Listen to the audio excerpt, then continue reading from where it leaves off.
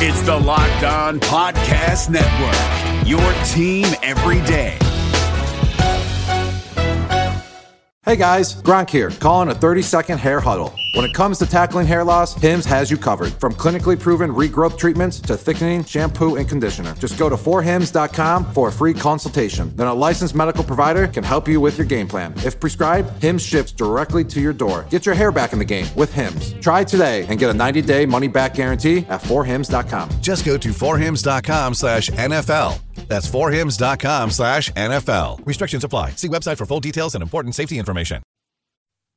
You are Locked On Packers, your daily Green Bay Packers podcast, part of the Locked On Podcast Network, your team every day. We said 4 quarters, all gas, no break. You guys did that today. Hell of a job. RELAX. Relax. We're going to be okay. It is time. It is time. I feel like we can run the table. I really do. You are Locked On Packers, part of the Locked On Podcast Network, your team every day. I am Peter Bukowski, and I cover the Packers for SB Nation and Packer Report. I cover the NFL around the internet, and you can follow me on Twitter at Peter_Bukowski. You can follow the podcast on Twitter at Locked On Packers. You can like us on Facebook. You can subscribe to the podcast on iTunes, on Spotify, on Google Podcasts. Wherever you find podcasts, you will find Locked On Packers, the #1 Packers podcast on the internet, and the show for fans who know what happened. They want to know why and how. The Athletic's Ben Baldwin is on the show today to talk a little bit about Aaron Rodgers, to talk a little bit about Packers Seahawks, and get us ready for everything going on this weekend in the divisional round of the NFC playoffs at Lambeau Field. I will be there. If you will be there, let me know. Maybe I can come say hi before the game and shotgun a beer with you. No, probably not doing that, but that would be great if I just walked into the press box just reeking of brats and Miller Lite. That would be that would be great. I will come say hi, though, if I can. I don't know what the schedule is going to be, but reach out. Who knows? We'll see what we can make happen here. I want to make sure that we are spending enough time on the matchups with the Seahawks. And so we're going to take some time on Friday to do that. But I want to be clear here. I understand the fear that a lot of Packer fans have. And I've seen it on Twitter, and I've heard from you, and I've heard it on talk radio, and I've seen it manifest itself in a number of ways over the last few days. Packer fans are scared of the Seahawks and Russell Wilson. It is just in the DNA. There is scar tissue there. And I understand it. And the NFC Championship game has far-reaching psychological impacts on Packer fans. Here's who I don't think it will impact: the Packers. Because I know that was not that long ago. The year 2015. It was the 2014 season. And that's not that long ago, except a lot of the key players on this team were in college for that season, or they were not on the Packers. Zadarius Smith, Preston Smith, Adrian Amos, Aaron Jones is in college. Devontae Adams was not Devontae Adams yet. He's a rookie receiver, not the impact player that he is now. The offensive line, they've got a lot of similarities and continuity there. You've got a rookie in Elton Jenkins, doesn't know the deal. Billy Turner doesn't have that scar tissue. Wasn't part of that game. The defense is almost entirely new. Tramon Williams back, but Kevin King wasn't in that game. Jair Alexander wasn't in that game. Darnell Savage wasn't there. Kenny Clark doesn't know what that's about. He was at UCLA. They do not view this team the same way Packer fans do. And so I think it is with that perspective that fans have really been guarding themselves. There's been a lot of guarded optimism that I've seen. A lot of, yeah, that's what the stats say, but I still think it's going to be a one-score game. I still think it's going to be close. I still think it's a coin flip. And even as, you know, the whether it's the statistics or the projections pile up in favor of Green Bay, fans are guarded. And again, I understand it. 538's projections have this game at 7.5 points in favor of the Packers. Vegas has it more like 4. And they actually believe, 538 does, that these spreads should essentially be flipped. San Francisco 7.5 point favorites against the Vikings, and Green Bay the 4-point favorites. Well, 538 has it that the Vikings should be 5-point underdogs. 49ers are 5 points better in San Francisco, and Green Bay 7.5 points better than the Seahawks at Lambeau. That would mean an 8-point game if we're rounding, because you can't score 7.5 points. That means Green Bay, a touchdown differential is a significant differential. That means 538 thinks Green Bay is significantly better than the Seahawks. And when you look at the crucial matchups in this game, I think every game, regardless of, it's 2020, but games are still won and lost in the trenches. If you can't protect your quarterback and you can't rush opposing quarterbacks, you have a problem. Now, this was the same argument I made about San Francisco. I felt like Green Bay had the advantage on both sides. Well, San Francisco's pass rush got after Aaron Rodgers, and it was actually, I think, won in the back end. San Francisco's secondary was outstanding, and that was a game that if a couple different things break just a little bit differently, that's a lot closer of a game. But Green Bay has the advantage with their offensive line. Number 1 in pass rush win rate, elite by Pro Football Focus metrics. And yet this is a Seahawks team that's been at the bottom of the league all year in creating pressure. Even when Jadeveon Clowney's been out there, this is the 32nd ranked defense in pressure rate. On the other side, Green Bay is 3rd in pressure rate. They get after opposing quarterbacks, and the Seahawks are 3rd in allowing pressure. Russell Wilson is the most sacked quarterback among QBs who started every game this year. Green Bay has not just an advantage. I thought the advantage against San Francisco was a marginal one. I thought, okay, Green Bay's offensive line is better, and so they'll do a better job of stopping the opposing pass rush than San Francisco would. That was my perspective. Green Bay has the advantage, a big one, on both sides. They have a great offensive line against a bad pass rush, and they have a great pass rush against a bad offensive line and a quarterback that will hold the ball. And all I did was point that out. All I did was point out that discrepancy. And I heard about it from fans on Twitter. Oh, well, it's still not going to be an easy game, et cetera, et cetera. I didn't say it was going to be an easy game. It's okay. It's okay to point out that Green Bay has this significant advantage. I think Green Bay is just flat out better. They're just the better team. Doesn't mean they're going to win. New Orleans was the better team. The Saints were better and are better than the Vikings, and they lost. The better team can lose, especially in the playoffs. It's one game. We've seen the better team lose a million times. That doesn't mean Green Bay doesn't have this sizable advantage. And in fact, I think if they're not able to press this advantage, it reflects on poor play. Because over the course of the season, in the aggregate, they have an enormous advantage here. Aaron Rodgers, you would expect to play well. And defensively, you would expect Green Bay to be able to pressure Russell Wilson. Whether or not that prevents him from being good or even great, we can't say, because great players have the ability to overcome their circumstances. We've seen Aaron Rodgers do it all career. Can Russell Wilson do the same thing? Can he come into Lambeau and conjure a little bit of magic? Sure he can. Could they spring the upset? Sure they could. I thought the Packers were much better than them when the Seahawks came for the we want the ball and we're going to score game. Didn't matter. That game went to overtime. Packers still won. They're all the indicators to me. And I know I've talked about the big playability of Seattle. I think that's the only way they have a path to win this game, is they create some big plays and they make the Packers be something that they're not, and that is uncharacteristically loose with the ball. That's how this game can turn. If Green Bay turns the ball over, that's a problem. If Green Bay plays fundamentally sound in this game, it will win because it is better. It's more talented. And that is a somewhat new position for Green Bay to be in, because the last few years, they've gotten by because their quarterback has been better. 2016, they were not the most talented team in those playoff games that they were in. They were not more talented than that Giants team. But they beat them because they were better coached and because Aaron Rodgers was better. That is how Green Bay has consistently won.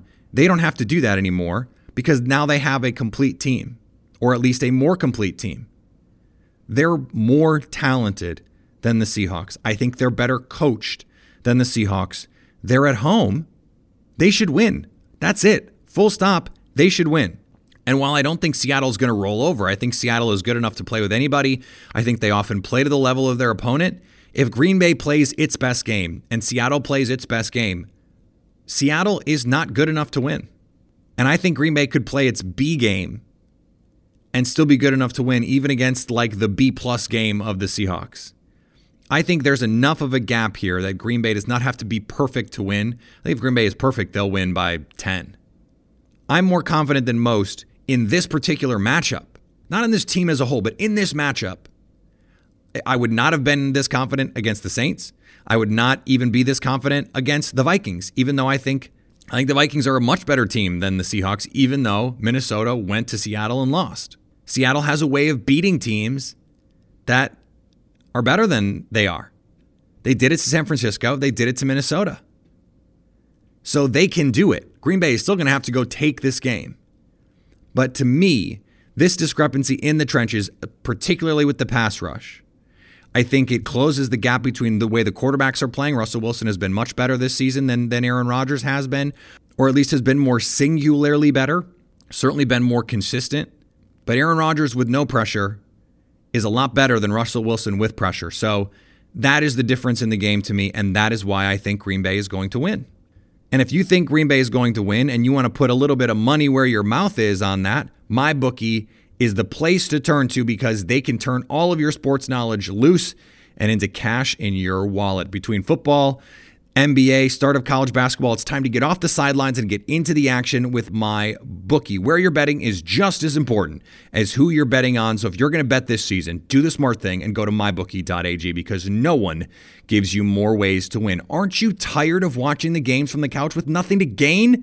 MyBookie wants to get your mind off everything else and back on the action. Right now, if you join, MyBookie will match your first deposit halfway all the way up to $1,000. So if you put $2,000 down, you'll get an extra $1,000 in free money to play with. Just use the promo code Locked On to activate the offer. Again, that's promo code Locked On to take advantage of MyBookie's generous sign-up bonus. MyBookie.ag. Go there today, enter the promo code Locked On, and get that deposit bonus because at MyBookie, you play, you win, you get paid. Hey, listen up, FanDuel fantasy players. Your day is about to get 20% better. This is Vinny Iyer, host of Locked On Fantasy Football here on the Locked On Network, and I have an offer for you. Start playing fantasy this football season, and FanDuel will give you a 20% bonus on your first deposit. That's up to $500. That's a big-time bonus, and all you need to do to claim it is to make your first deposit on FanDuel. I love the fantasy contests they have on FanDuel. So many different ways to play, cash games, tournaments. I like to challenge myself there. Take my fantasy football knowledge to the next level. Many different types of game formats you can pick from: main slate, single game, best ball, snake draft, and you can even play private contests with your friends. And there's an awesome slate of games on hand every single week. You can get the players that you don't have in your redraft leagues into your lineup. Try to get that big-time return on investment. Every week is a new chance for you to win big at FanDuel, and that's what I love about it. Experience season-long wins without the season-long waits. Sign up today at FanDuel.com/LockedOn to claim your bonus and start playing today. That's FanDuel.com/LockedOn. Age and location restrictions apply. Bonus issued as non-withdrawable site credit that expires after 30 days. All right, let's get to Ben.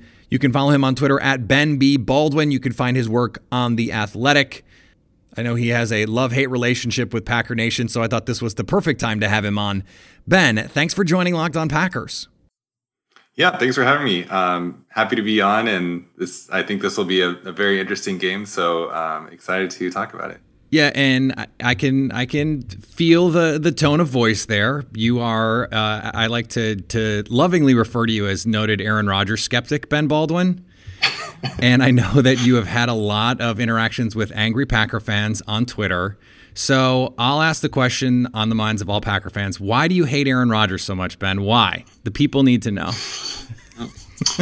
Yeah, so I think this is a reasonable question to ask. The short, real answer is I don't hate Aaron Rodgers or any football players that don't actually give us off-field reasons to do so.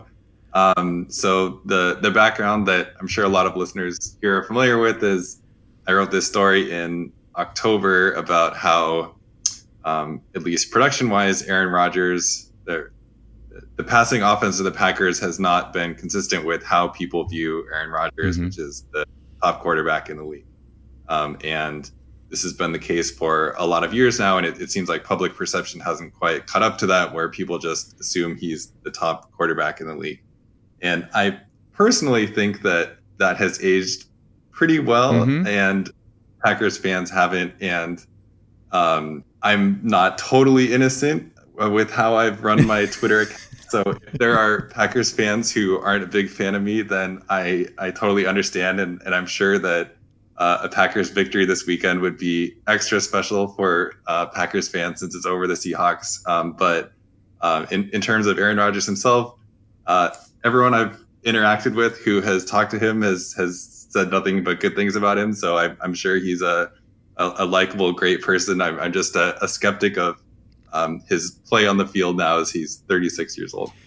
Well, and it is sort of the perfect punctuation mark for you, because if Aaron Rodgers goes out and doesn't play well and the Seahawks win, it is sort of a double whammy for you and your brand. So I have sort of jokingly dubbed this the Ben Baldwin Bowl for those reasons. Let's talk about the Seahawks, though. Russell Wilson, on the other hand, speaking of quarterbacks whose reputations don't really match up with reality, he is someone who I think was a little bit overrated early in his career because he benefited from those great defenses, and now, for a couple years now, I think has been really underrated. And this is something you've talked about a lot as recently as just a year or two ago in that quarterback survey that Mike Sando does, and then for ESPN and now for The Athletic. He was barely even, a top 8-10 guy in the minds of NFL teams. Yeah, that's right. So in, I think it was 2017, voters were ranking players like Derek Carr and Matt Stafford ahead of him.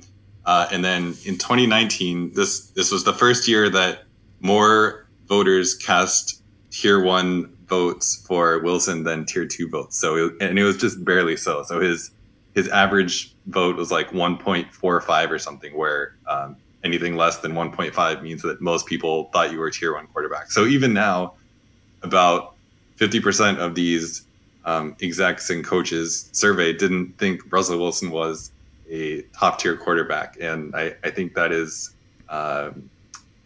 maybe I'm biased because I cover the Seahawks, but I think that's kind of a stretch now at this point in his career.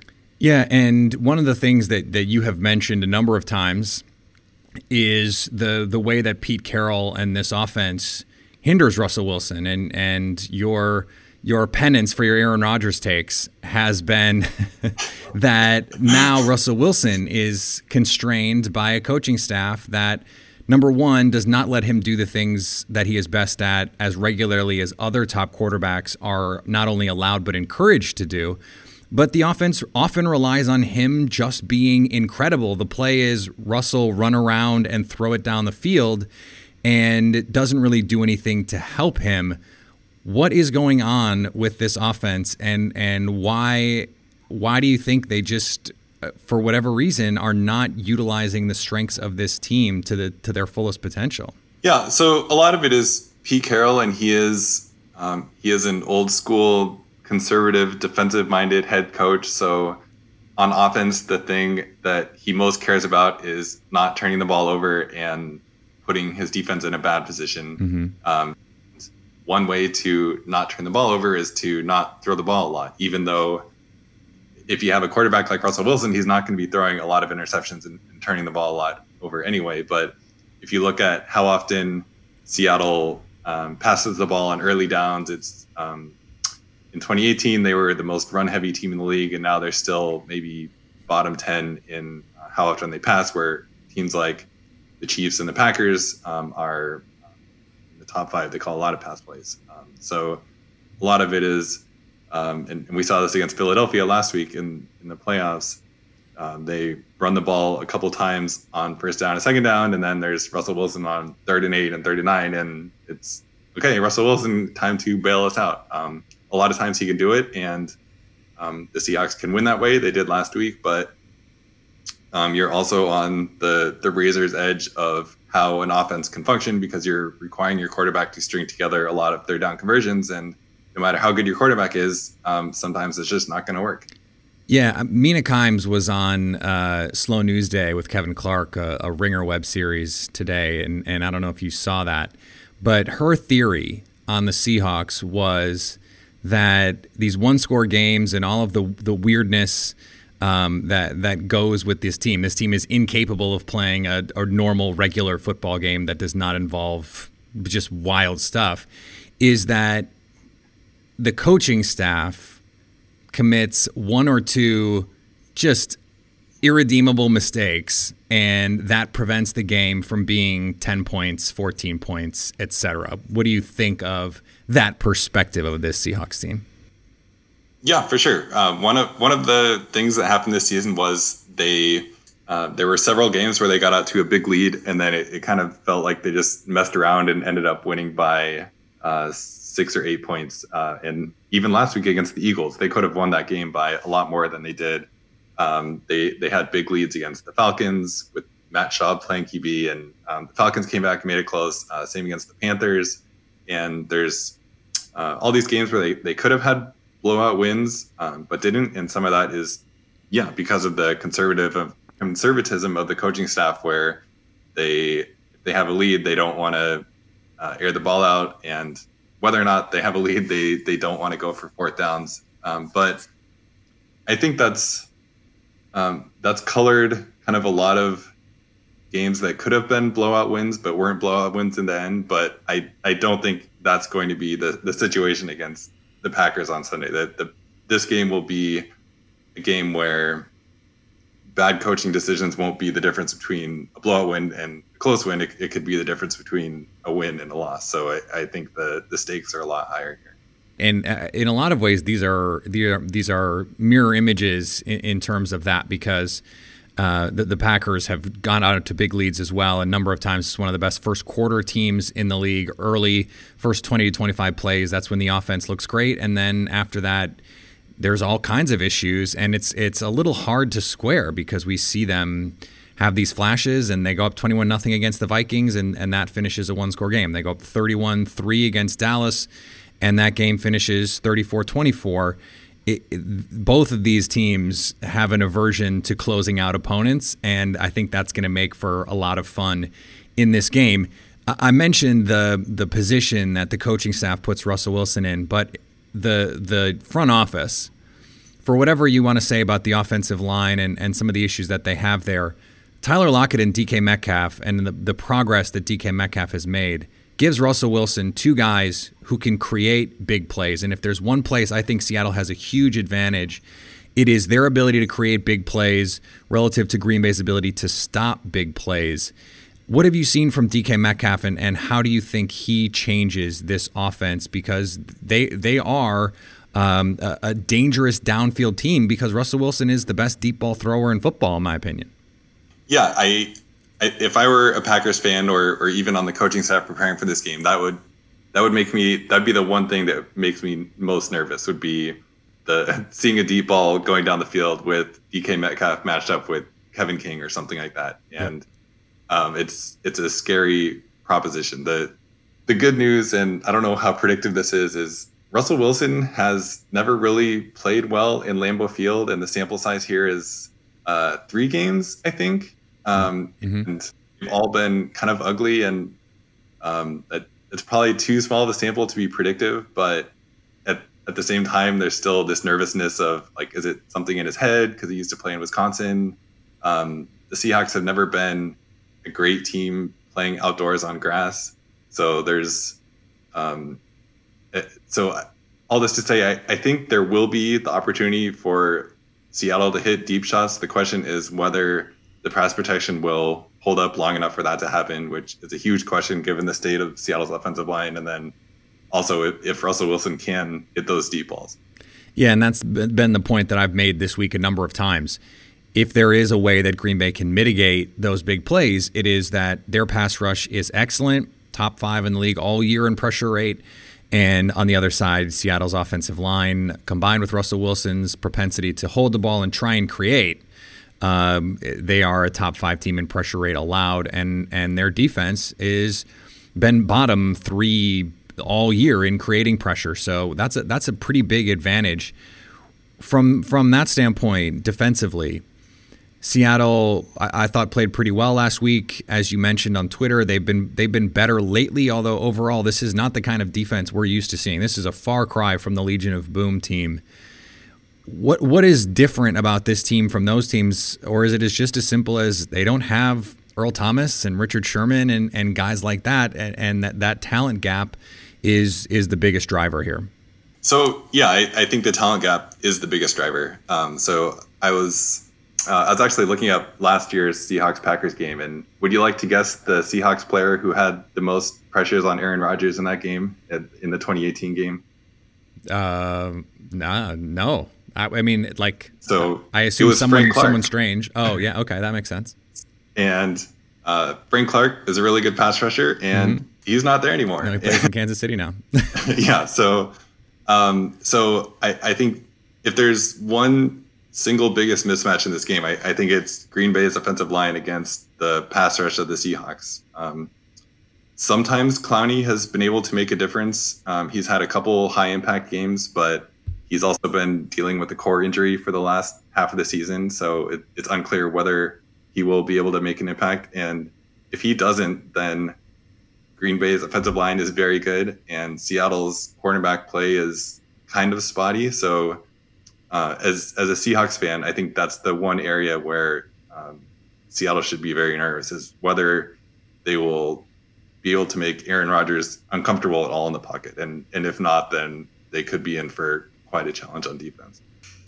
You don't sound bullish on the Seahawks in this game. I thought it was interesting. 538 has this spread at 7.5 points in Green Bay's favor, whereas Vegas has it more like 4. But what is your feel for this? So I think the teams are about as good as each other. Neither one had an impressive point differential. Green Bay had more wins than the Seahawks and a better point differential than the Seahawks, in part because they played a much easier schedule. The Seahawks had to play the Saints, they had to play the Ravens, they played the 49ers twice, etc. And the Packers got to play the NFC East. But the game's in Lambeau. The Packers have a week of rest, and if you think the teams are about as good as each other, but the Packers have these advantages, then I think a 4-point spread makes sense. But at the same time, I think the Packers defense is constructed in the exact way that could present a lot of problems for the Seahawks offense for the reasons that we've talked about. The Smiths can create edge pressure on Russell Wilson, especially if Dwayne Brown's not starting. And the Packers seem to have a game plan that can shut down these play action shot plays that the Seahawks like. The Packers shutting down the Vikings offense twice kind of scares me for what the Seahawks might be able to do. Russell Wilson's better than Kirk Cousins, but they looked really impressive in those 2 games. So all that to say, I think a 4-point spread is reasonable, but I think there's more reasons to be nervous about the Seahawks in this game than the Packers in this game, if that makes any sense. I think it does. And again, to your point about predictability, I don't know if it's predictive at all, but over the course of Wilson's career, he has his lowest passer rating, such that you care about such things, against the Packers of any team in the league, and it's actually not particularly close. So even if you don't think passer rating is a perfect stat, and I know you don't, it is one of those things where on the margins, it looks like it matters, but we'll see if it's actually predictive. The Seahawks are, again, incapable of playing a regular game. Ben, I assume a lot of my listeners already are familiar with your work, but if they want to check out more of it, where can they find it? Yeah, so I'm on, I write for The Athletic Seattle, mostly about the Seahawks, but also about other things. I promise most of my articles, the vast majority of my articles do not say anything about Aaron Rodgers or the other. And I'm also on Twitter at Ben B. Baldwin, where I can make no such promises, but I've been pretty well behaved recently. I don't know if I agree with that, but that's okay. It doesn't bother me. I think it's great. I love the bit. Lean into it. And I appreciate you being a good sport and coming on. Great stuff as always. And enjoy the game on Sunday. Yeah, thanks for having me. It was fun talking about the game, and enjoy the game likewise. David Harrison here, the Locked On Washington Football Team podcast, celebrating with you a 21 grain salute to a less boring sandwich thanks to Dave's Killer Bread. I don't know about you guys, but when I eat pizza, I eat it for the toppings, not the crust. And when I eat a sandwich, it's for what's inside the bread, not for the bread. But when I throw a sandwich on 21 whole grains and seeds, thin sliced bread from Dave's Killer Bread, it is the epitome of addition by subtraction. That thin sliced bread lets me focus on what's inside the sandwich, but also adds to the sandwich with killer taste, killer texture, killer nutrition, a subtle sweetness, and a seed-coated crust. Dave's Killer Bread is America's #1 organic bread for a reason. It tastes so stinking good. Dave's Killer Bread is made with the highest quality organic and non-GMO ingredients and is power-packed with whole grains, fiber, and protein. Visit daveskillerbread.com to learn more and look for Dave's Killer Bread in the bread aisle of your local grocery store. This episode is brought to you by Wise. Progress is great, isn't it? People listen to music on record players, then tapes and CDs, and now you can stream music and podcasts. When technology moves forward, you move with it. Like with Wise, the modern way to move money internationally. It's smarter and simpler. They use new technologies, so when you send, spend, or convert money with Wise, you get a better exchange rate with lower fees. And over 30% of transfers arrive in less time than it takes to listen to this right now. Join over 10 million people and businesses and try Wise for free at wise.com/podcast.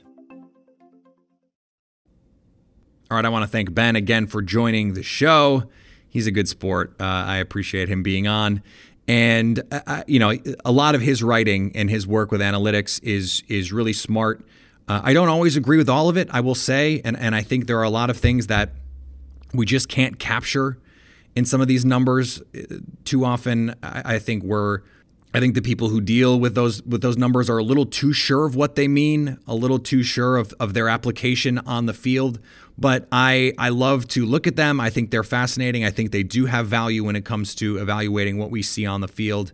I've said many times that I think EPA is a team stat, not an individual stat, and that it just is what it is. But I don't think anyone can disagree. Aaron Rodgers is not the player he once was, and it might not matter because this Seahawks defense is not great. They do not generate a ton of pressure, and that is the way you stop this Packers offense. Stop the run and pressure Aaron Rodgers. Well, the Seahawks are bad at both of those things, 26th in run defense DVOA and last in pressure rate. What else do you want to know?